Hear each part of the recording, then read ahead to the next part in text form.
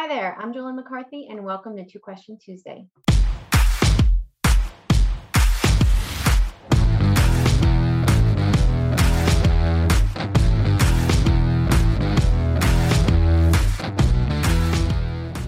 Each week, Two Question Tuesday answers randomly picked questions submitted by our clients.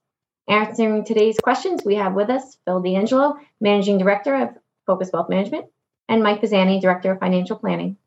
Today, we have a special guest joining us, Eric Kahn, President and CEO of Friendly Auto Group and Capital Luxury Cars. Good morning, gentlemen. Good morning, Jolene. Good morning, Jolene.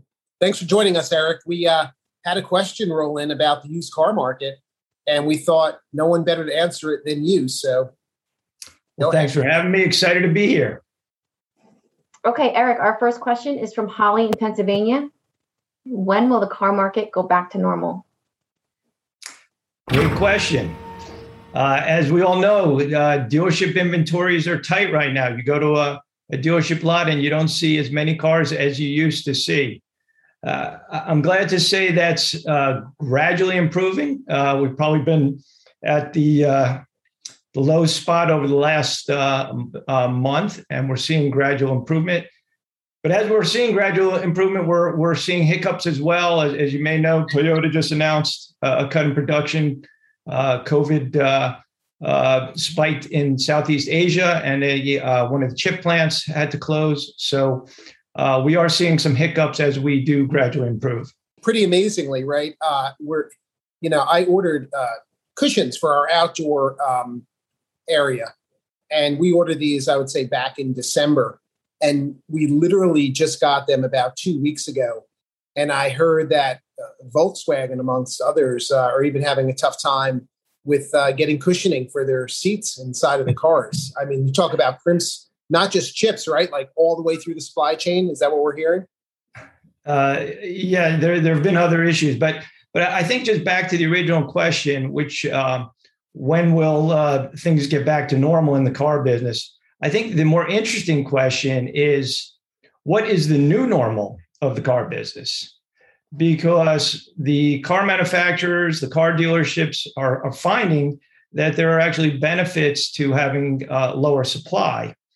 The manufacturers are providing less incentives, which is helping their profitability, and dealerships are discounting their cars and less perhaps and getting better margins. So the question is, will the car manufacturers stay disciplined once chip supply comes back and there'll be more of a balance in the supply and demand? Or will they go back to the old ways, which is cranking out a lot of cars in more of a push system than a pull system? That's really interesting. I had that conversation recently with a couple of my other clients who were looking at different commodity related stocks like U.S. Steel and Nucor. And I keep kind of telling people that as these commodity prices go up, companies just aren't going to flood the market to make more money. A lot of these commodity prices have been dead in the water for 10 plus years. And now that prices are going back higher and their margins are getting a lot better, they're probably going to put some controls in on the supply that hits the market so that prices stay up around here, which is sticky inflation. The tendency of the car manufacturers is to chase market share. And so if they begin to chase market share, they tend to, if one tends to do that, they tend to follow. And then once again, we get into the situation where we get oversupply, a push system, and we're discounting cars tremendously, and the factories are providing big incentives. So we shall see. We hope so. We hope they're more disciplined, more balanced. But I think there's a sweet spot in the inventory. People are talking about, are we going to a pull system completely? Will people in the United States, buyers, consumers, wait for their cars, order cars? I think maybe there's a small percentage of population willing to do that, but I still think most American consumers like to go to the lot, find the car that they love, and drive away that day or soon after. Well, thank you. Phil, our next question is from Tyler in New York. With the drought out west, what is going on with the soft commodity complex? Wow, yeah. So you talk about inflationary pressures again, right? Corn and wheat on the year, corn and soy rather on the year, up about 11%.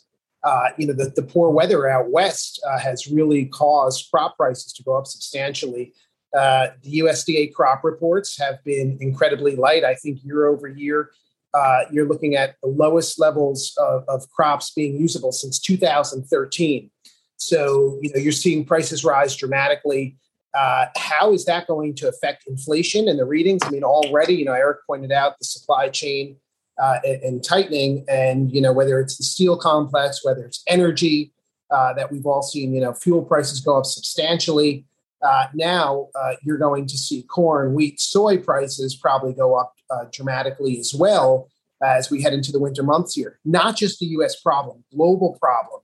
I think if you look globally, the production of corn, wheat, soy, et cetera, it's off substantially around the globe. So don't forget, those are also inputs, right, to beef, to chicken, to meats and proteins around the world. So that could drive those prices up as well ahead of wintertime. I think this is probably the most stress that a spring crop has seen in the U.S., again, in close to a decade. So you're going to have inflationary pressures once again in the system due to the weather. And, that's something that always happens. But I guess the timing of it is rather poor, especially considering the global outlook and what we've seen around the globe with drought and fires. So, not a good situation short term. Let's see how it goes into wintertime, but definitely more inflationary pressures in the system. We talk about transient inflationary pressures. This is not a transient, pressure. This could be something that's more sustained than that. Yeah, it's really interesting too. And those have a much higher input on the inflation in the CPI index than something like lumber does.